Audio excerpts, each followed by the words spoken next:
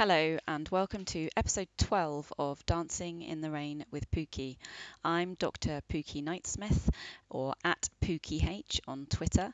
I'm the director of the Children and Young People's Programme at the Charlie Waller Memorial Trust, and I'm the vice chair of the Children and Young People's Mental Health Coalition here in the UK. My podcast aims to be an informal yet informative look at mental health, and I hope that you will find it maybe interesting, maybe inspiring, and certainly thought provoking. This week, I am talking about the ways in which we can discuss and explore healthy eating and exercise with younger children, with a view to not inspiring later on disordered eating and exercise behaviours. And I also share with you a talk entitled We Need to Talk About Suicide, which is the talk that I should have been given today on the TEDx stage at the Norwich TEDx Education Meet, the only one in Europe this year for educators. I couldn't give it due to ill health, so I made a YouTube video of it and I have shared the audio here in case you'd like to hear it. I hope that you've all had a good week and I hope that you enjoy the next half hour or so. I get asked quite regularly about how we should talk to younger children about healthy eating without putting them at risk of triggering sort of eating disordered behaviour. This particularly happens when children start getting sent home with kind of messages often that they pick up for school, sadly, particularly as a result of the Change for Life campaign, which is a government-driven campaign. But whilst it looks to kind of address obesity, it does send very black and white messages home with kids. So it gives them very clear ideas around food and exercise and good and bad foods and things like that. And for a minority of children, it can be quite triggering. So I spoke with a colleague recently who I hope to interview for the podcast soon, who talked about how they get younger cases of girls in particular struggling with anorexia, and when they talk to them about, well, when did these ideas, if a child's struggling with kind of diet and exercise, when did these ideas first come into your head, then when they talk with older kids, then they'll often be told, from magazines or TV, or everyone was dieting, and it might be, a little bit triggered by wanting to look good or body image and things like that. But with the younger children, it can be a case of following a very strict regime, which is based on messages that they've heard at school. So a child who has been given a message that X foods are good and X foods are bad, feeling that they can only eat the good foods, or who've been told that, the recommended amount of exercise is an hour a day, so they'll go and obsessively jump on their trampoline for an hour a day. And the difficulty with these kinds of children is if they stick very rigidly to those messages, then they can quite rapidly lose weight, even if they didn't need to. And as our brain begins to become somewhat starved, then the brain chemistry can change. And one of the interesting things and distressing things that we find with anorexia and starvation is that a lot of the traits that we think are related with anorexia and that they're a mental health issue, lots of those are mimicked purely by starvation. So we have to be essentially, I'm not trying to freak you all out, but we do need to be really, really careful with the messages that we send to young people around eating and around food. And so people wanting to make sensible choices, whether they're teachers or parents or whoever, do often come to me. And I have to be honest, I'm telling you now from my kind of more personal point of view, what I found has worked relatively well with my own children, and the things that kind of feel more appropriate than those black and white messages and lots of rules, which do come home from school sometimes.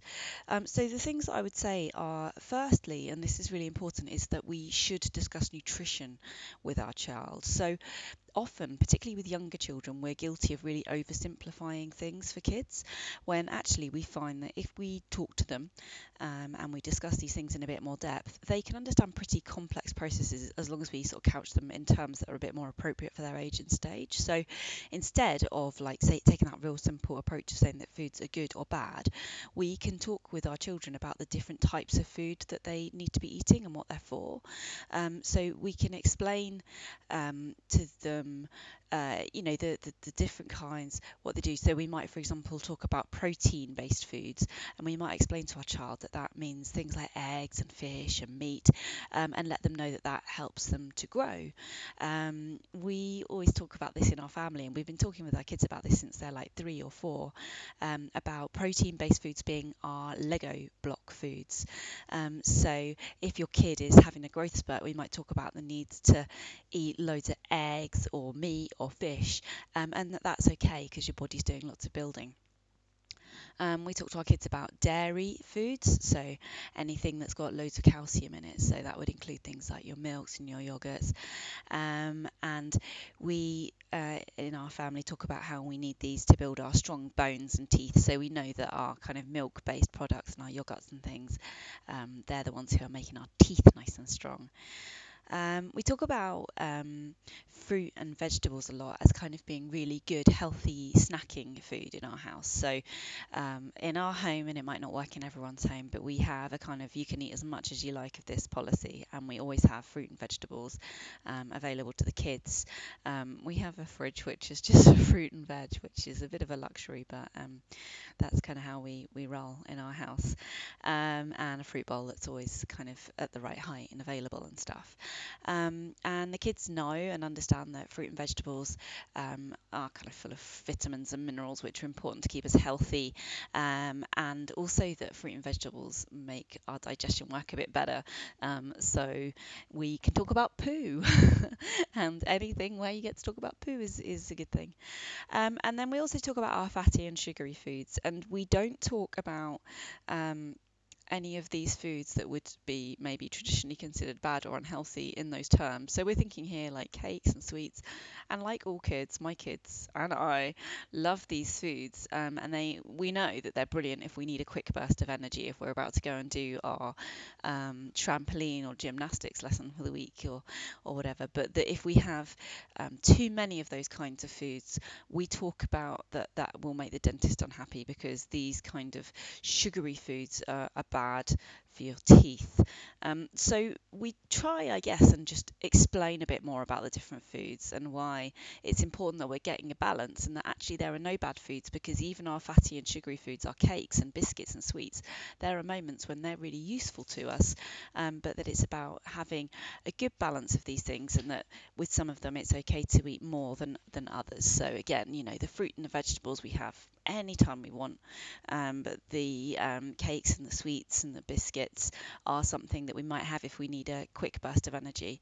Another thing we don't do is talk about food in terms of treat or punishment. So again, we wouldn't talk about sweet foods being a treat, and that's a bit of a movement away from what a lot of people do do, and I understand that. But one of the things that we need to think about is how this might be kind of reinterpreted later on. So in the same way that when we're working with younger kids, we need to think about the teenager they'll become. So we want to encourage young kids to clear the table and take the plates to the kitchen, and that hopefully means they're just that little bit less likely to be the teenager who keeps stacks and stacks of plates in their room. One can dream, right?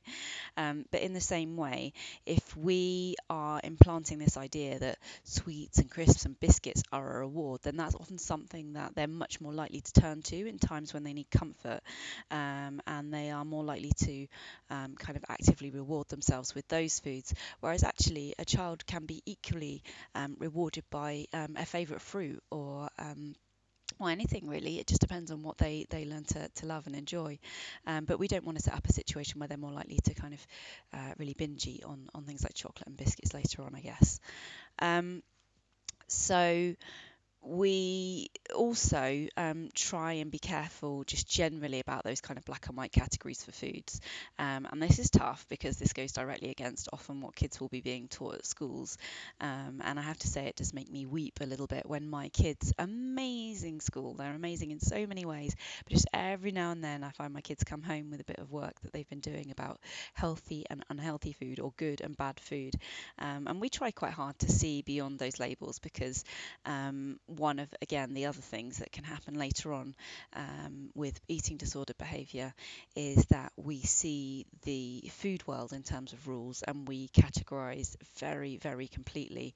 And this kind of early labelling and rule making can absolutely feed into that behaviour and can fuel it at a younger age than we might otherwise have seen it. Like thinking back to those earlier examples, the younger girls who are coming in with their anorexic symptoms, not just girls, actually boys too, in fact, coming in with their anorexic symptoms at kind of age 8, 9, 10, and actually that largely being a rule-based thing rather than necessarily an image-based or emotional-based thing in its origin.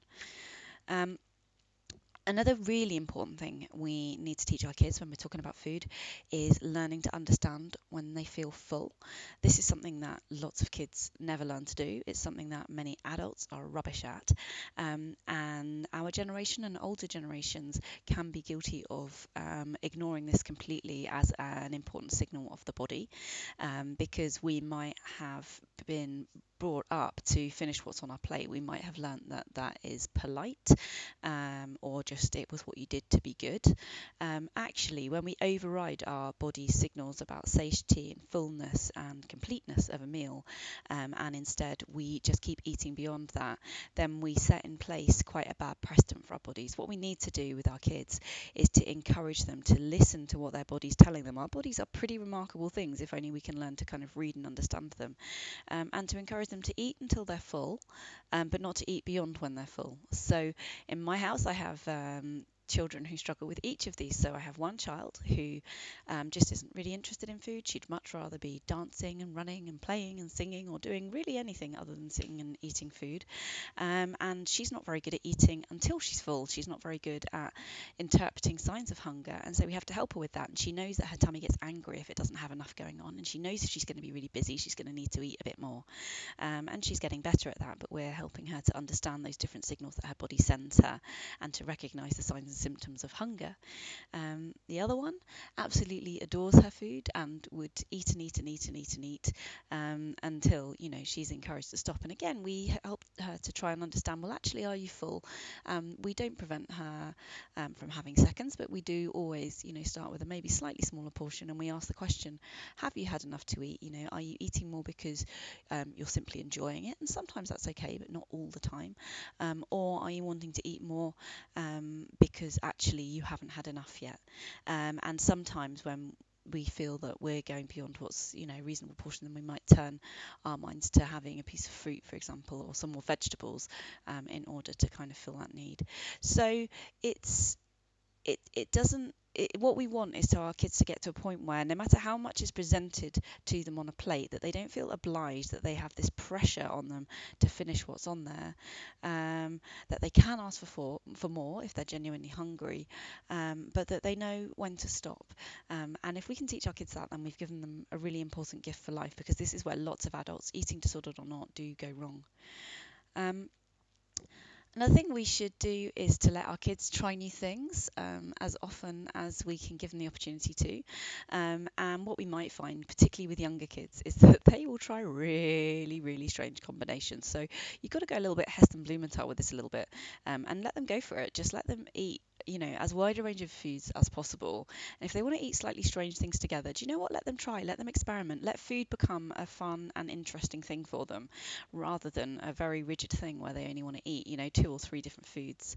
The more that you let them experiment with food, the more that you let them grow their own food, the more that you let them be involved in recipe creating and following, then the more interested they will be in food more generally, the more likely they are to eat a kind of wider and more balanced diet.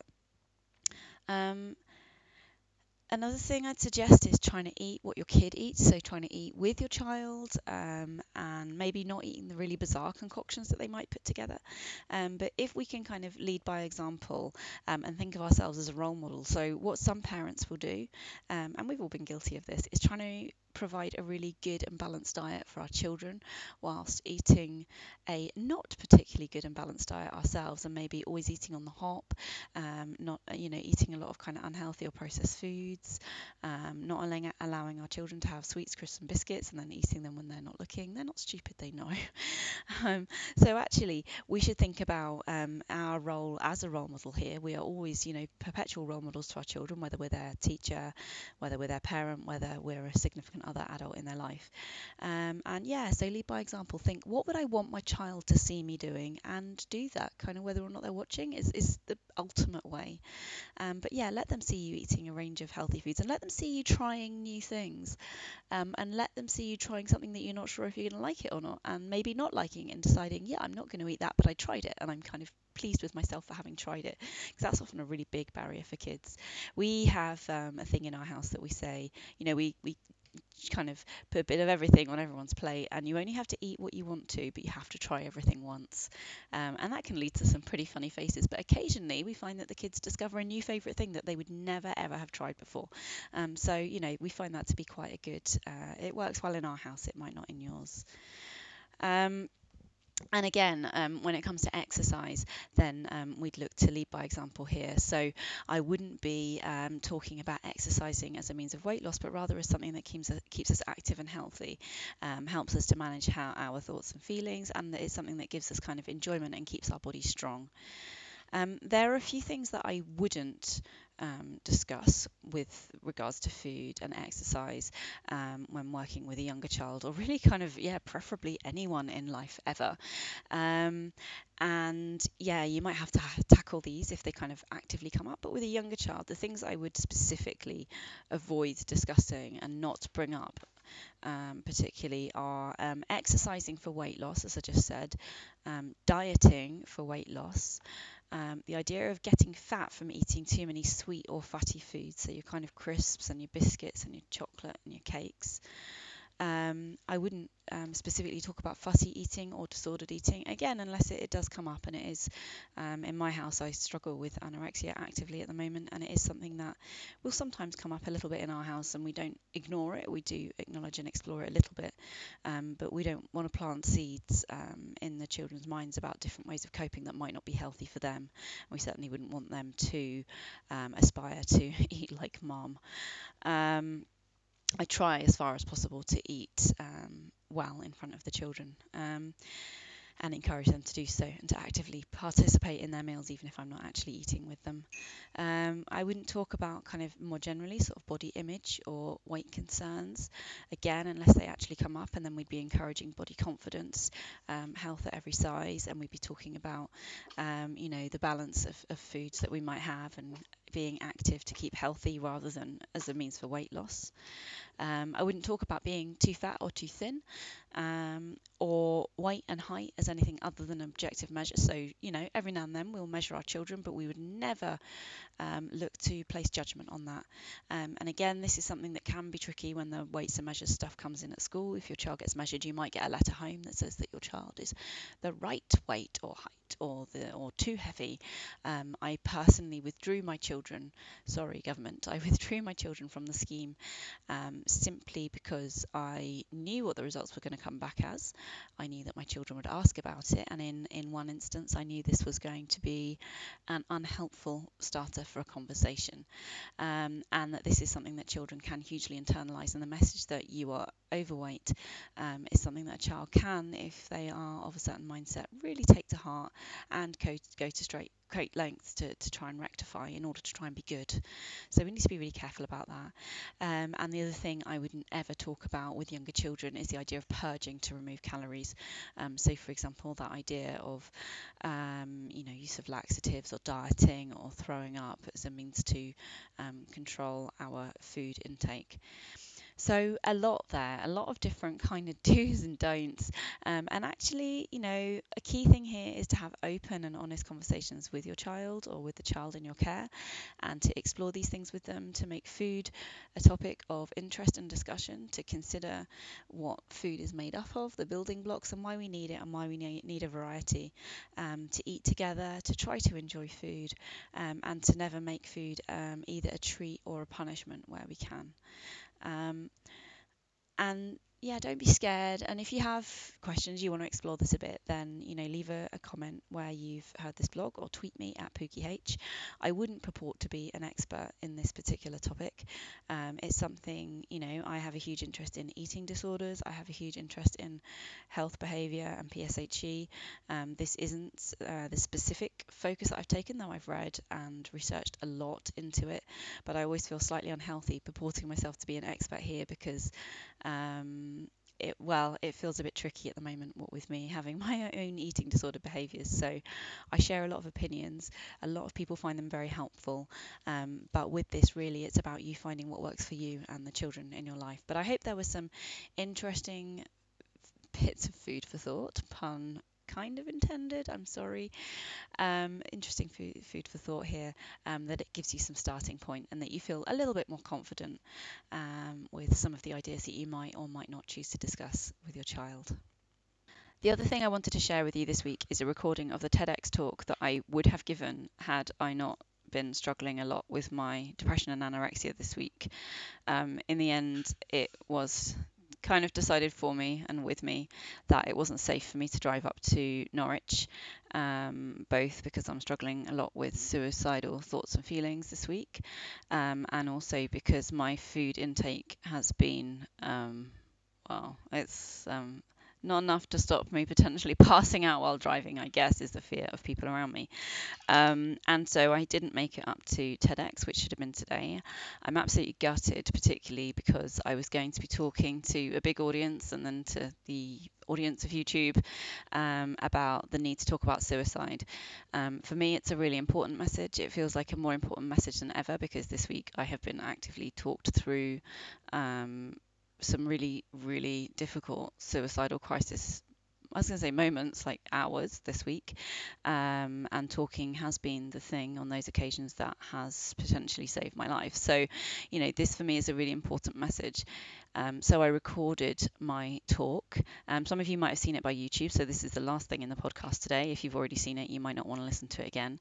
I found it really hard to record because of the fact that I feel I'm not feeling great right now, and I felt quite hypocritical recording this, like trying to be inspiring, encouraging other people to do a thing which I find very nearly impossible myself right now.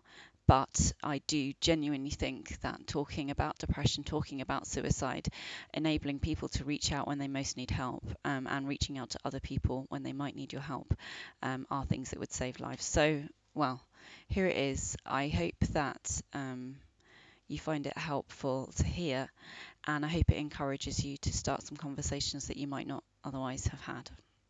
We need to talk about suicide.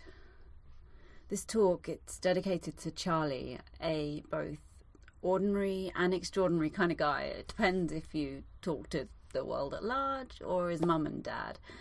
We parents, we're kind of like that, right? So Charlie didn't talk about suicide, and now Charlie is dead, and that feels all kind of wrong to me. Every death is sad. My grandfather died this year. He was old and wrinkled and he just kind of ran out of life. My very close friend died this year. His lungs were riddled with cancer. His body ran out of fighting, I guess. And my gorgeous four-legged friend died this year. He ran out into the road without looking. But Charlie didn't run out of anything, except maybe the ability to manage when life just felt way too hard. And I get that. I do. I get that. I've been there. I've stood on that precipice and been kind of ushered down by the soothing voices of the Samaritans, who, as an aside, are all heroes. And they've ushered me down, but that didn't happen for Charlie. He didn't talk, and no one talked to him. And there were so many people who cared. His friends, his family, his colleagues. I mean, the world, just random strangers in the world. If he'd have walked up to you on the street, you'd have cared at least a little, at least enough, just to save his life in that moment. But he didn't talk, and no one talked to him. And now Charlie is dead. It was like I don't know, like some kind of conspiracy of masks and hiding, of pretending, of guilt and shame. And that's not okay, because that killed Charlie. I spoke with Charlie's father recently about Charlie. Charlie died 20 years ago, and every day I work with a great team at the Charlie Waller Memorial Trust to make sure that that avoidable death was not in vain, and that other deaths like it are avoided. We talk, we train, we teach, we share, we do all sorts of stuff, and that's incredible. But I felt that I knew very little about the man behind the charity. So I asked Charlie's dad, Mark, to tell me about him.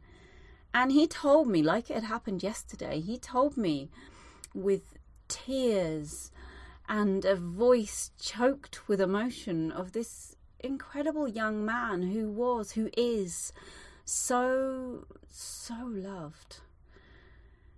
And I guess they say time's a healer, but maybe less so when you feel that this just should never have happened.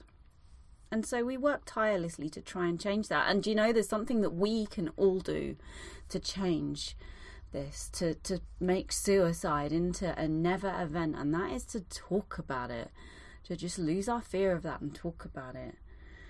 Depression killed Charlie.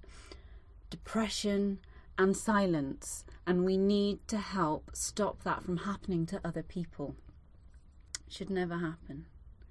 Every suicide is preventable right up until the moment that a person is dead.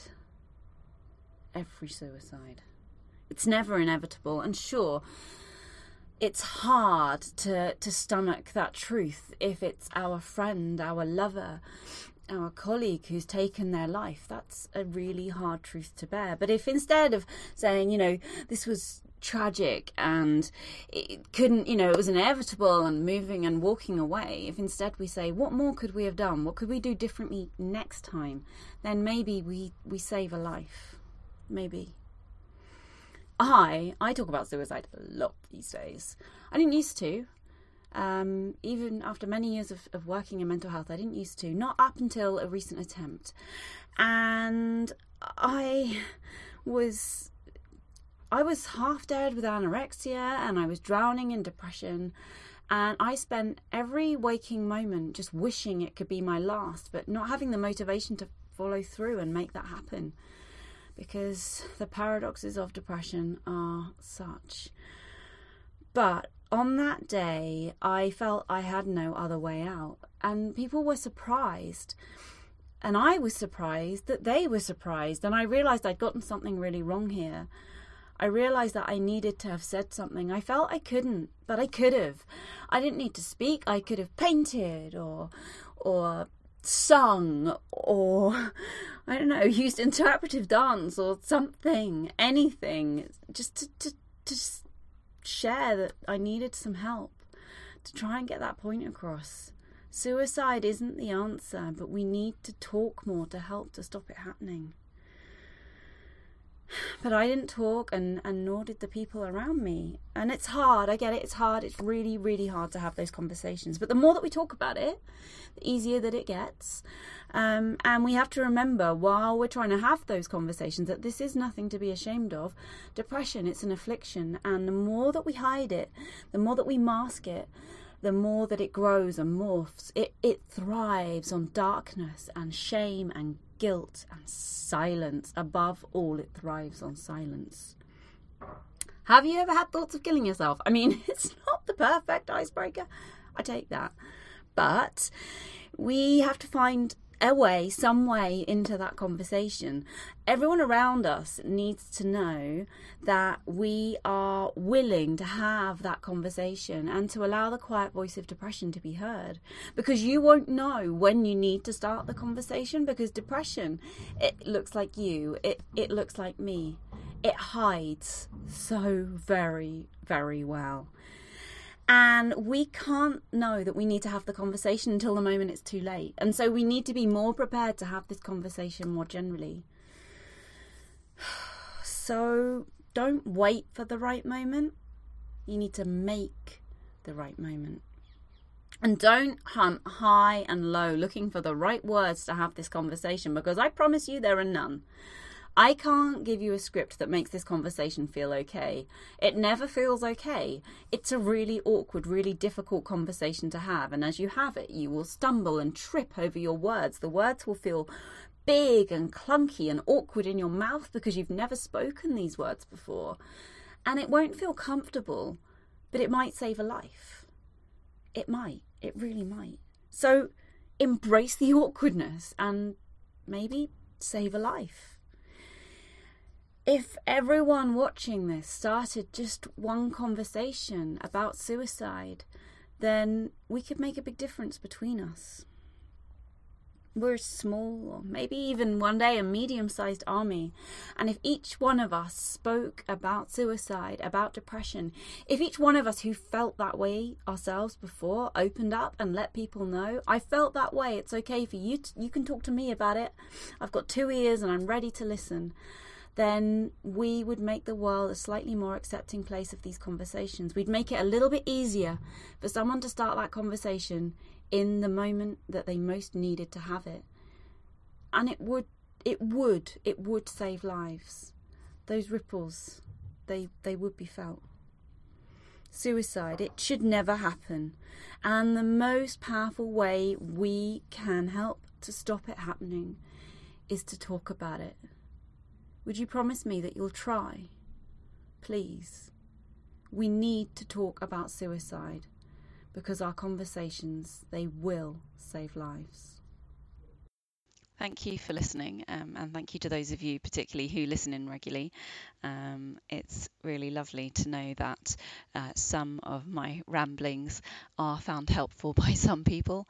I look forward to catching up with you again, hopefully next week. I might be a bit sporadic. I'm kind of waiting for potentially inpatient care for my anorexia at the moment, which might affect my ability to continue with this stuff, although I do really enjoy it, so we'll see. Apologies that this week didn't include any interviews. That's been because I've spent a lot of the week just in bed and not really talking to people, but hopefully my bits were of some interest. Take care, look after yourselves, and please join me on Twitter at PookyH. And if you'd like to do a little something for your own well-being, then join us each day on the hashtag #3goodthings. So that's the number 3 and then good things, and try and find 3 little things that sparked joy in your day. I'm doing this as a daily exercise. It feels more important than ever just right now because I'm not seeing huge amounts of joy, it's fair to say, in my day. But you know, when I stop and I focus and I look for those 3 things that spark joy, it does make me feel better. And what makes me feel better still is seeing the community on Twitter share their 3 good things as well, and seeing the little things that can spark joy, bring enjoyment, bring pride and pleasure every day. So yeah, join us. So I'm at PookyH, POOKYH, and the hashtag, if you want to share or see other people's 3 good things, is hashtag 3goodthings. See you there, and I will be back again soon.